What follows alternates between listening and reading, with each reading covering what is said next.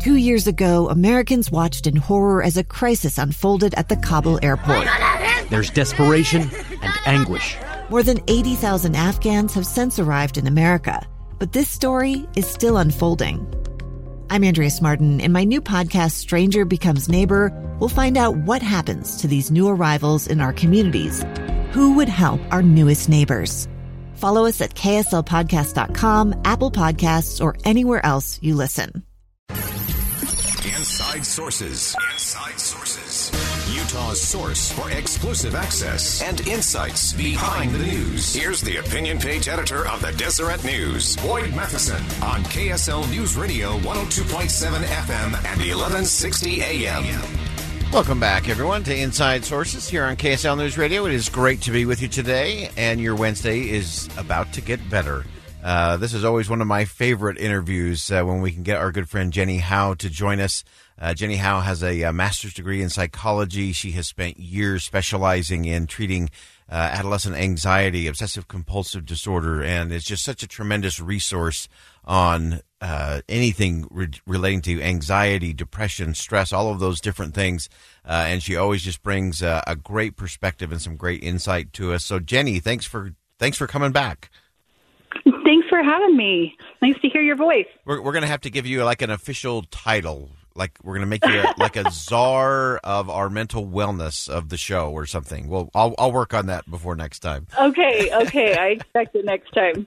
Well, obviously, as we look, there's been a lot of attention lately focused on our students and the stress that they're under, the anxiety they're experiencing as we are now 1 year into this pandemic. And I know you've been watching this closely, following it closely. I know there's not a lot of great data out there yet, but what are you seeing? And more importantly, because I really trust you, what are you sensing out there? Yeah, I'm glad you asked this question because I think that there is a lot of fear surrounding what this pandemic is doing to all of us, but especially our kids, right? Because they're living in this unforeseeable time for, such a crucial time in their lives. And so I think what the research is really saying, and again, just like you said, it's really preliminary at this point because we just don't have a lot of data to compare it to. There hasn't been another pandemic in many, many years. So it's hard to kind of have that causality here. But what we're seeing is a real direct correlation between stress and fatigue, especially, the Today Show did a segment today on Zoom fatigue, but kind of technology fatigue, and our students and our adolescents, and also those of us who are working from home on our computers all the time. And that's kind of across the board. We're seeing that with everybody. But what we are seeing is that a lot of people are doing okay.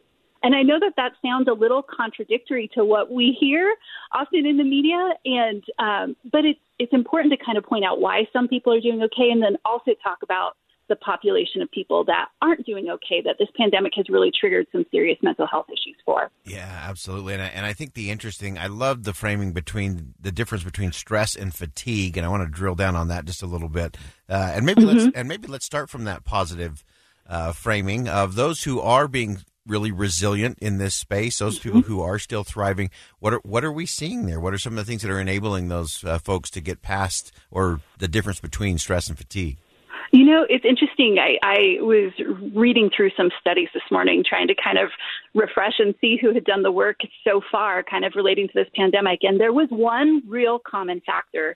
And these studies there was one that was a pretty large scale study in the United States. And then there were some globally as well that seemed to really match what we found in the United States. But they're seeing that hope, the personality trait of hope, is the one common denominator, I guess, that really is kind of allowing people the opportunity to be resilient and show success through this pandemic. And I loved that. Hope is one of my favorite words, but I think, it's important to kind of define how they defined it. And hope is really defined as a resilience, but also this kind of emotional control that happens regardless of our external circumstances. So in psychology, we call that an internal locus of control. Like, okay, things around me might be really crappy, but I know that I'm kind of in charge of making the best of whatever is happening right now.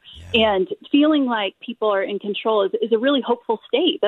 honestly the whole goal of therapy is to give people the idea that they have emotional control and they get to dictate what their lives look like. And so that is a common denominator that the research is beginning to show is popping up for a lot of people. That's such an important thing. I was talking earlier in the show in the Sometimes My Life is Weird segment that I ended up on a cable news network yesterday, but ended up talking about Tiger Woods and, what happened, what's going on next. But at one point they were asking about his, how will he come back from, having, things in his legs and screws and all of that. And so I actually went to a very similar place that you're talking about, Jenny, that one of the things that made him an extraordinary golfer was his ability to be absolutely present to every shot, that he wasn't looking back, nor was he projecting forward. And I think we had a doctor on who had dealt with people coming back through really traumatic injuries. And he said the key to rehab was that ability to be present, because if you project it forward, you get really discouraged and often give up. How do you see that as it relates to our young people in particular and to dealing with the challenges, the fatigue of the pandemic? Yeah, I think hope is really a trait that we can model for the young people in our homes. I think when we bring this, perspective of hope, or just kind of this value of hope into our homes and our families, our kids are going to feel that. It is important to note, though, that there are some of us that have, the genetic wiring that kind of predisposes us to be a little bit more hopeless. To struggle with that catastrophic kind of projected future thinking that you're referring to, the anxiety and depression and ends of the spectrum there. And for that population, they have to work really hard to instill hope. It's possible. Hope is always possible. That's something that nobody can take away from us, but they have to work a little bit harder. And so the population that has ready access to hope, the stress fatigue population, it's really important to kind of understand the present tense living is huge, right? We talk about that all the time on the show, but it's really important to kind of center yourself with this idea of, okay, I am going to accept the fact that this is a really crappy situation, or I'm going to accept the fact that things didn't turn out the way that they liked. But what can I do in this moment? Or what can I do today, one day at a time, right? What can I do today to create the best day that I have? I may not get the graduation I want. I may not have the party that I was looking forward to.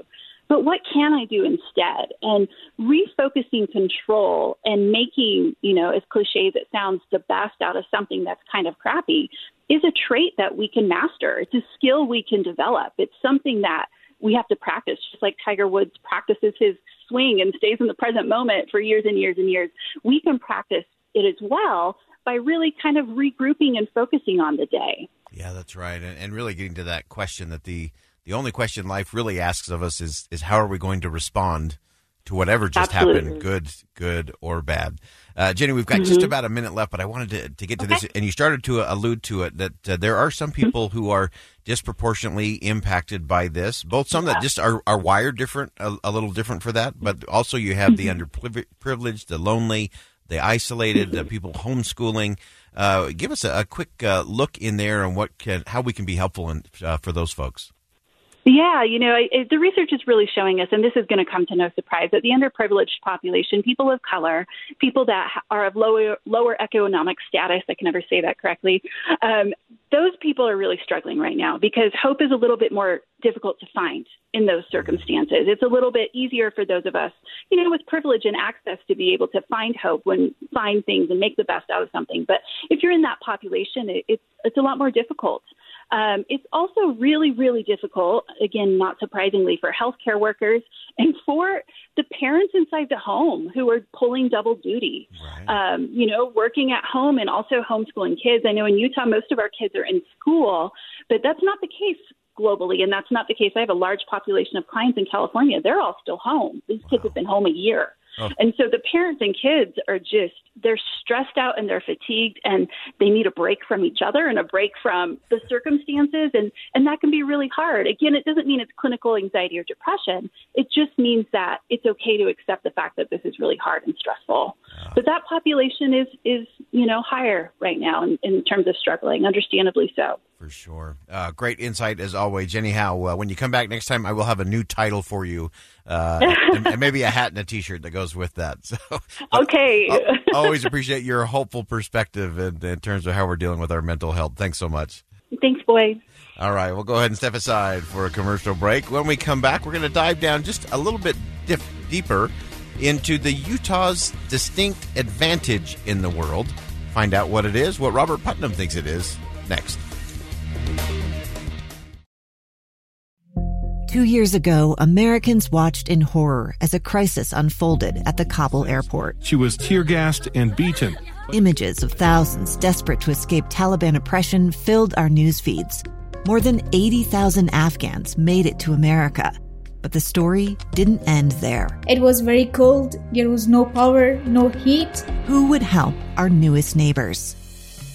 I'm Andrea Smartin. In Stranger Becomes Neighbor, you'll hear the stories of some remarkable refugees who left their homes and their dreams behind, only to start over from zero. Their only possession was 3 blankets. And you'll meet Americans who stepped up to help them. You want me to come when you deliver your baby. What can one person do in the face of an international disaster decades in the making?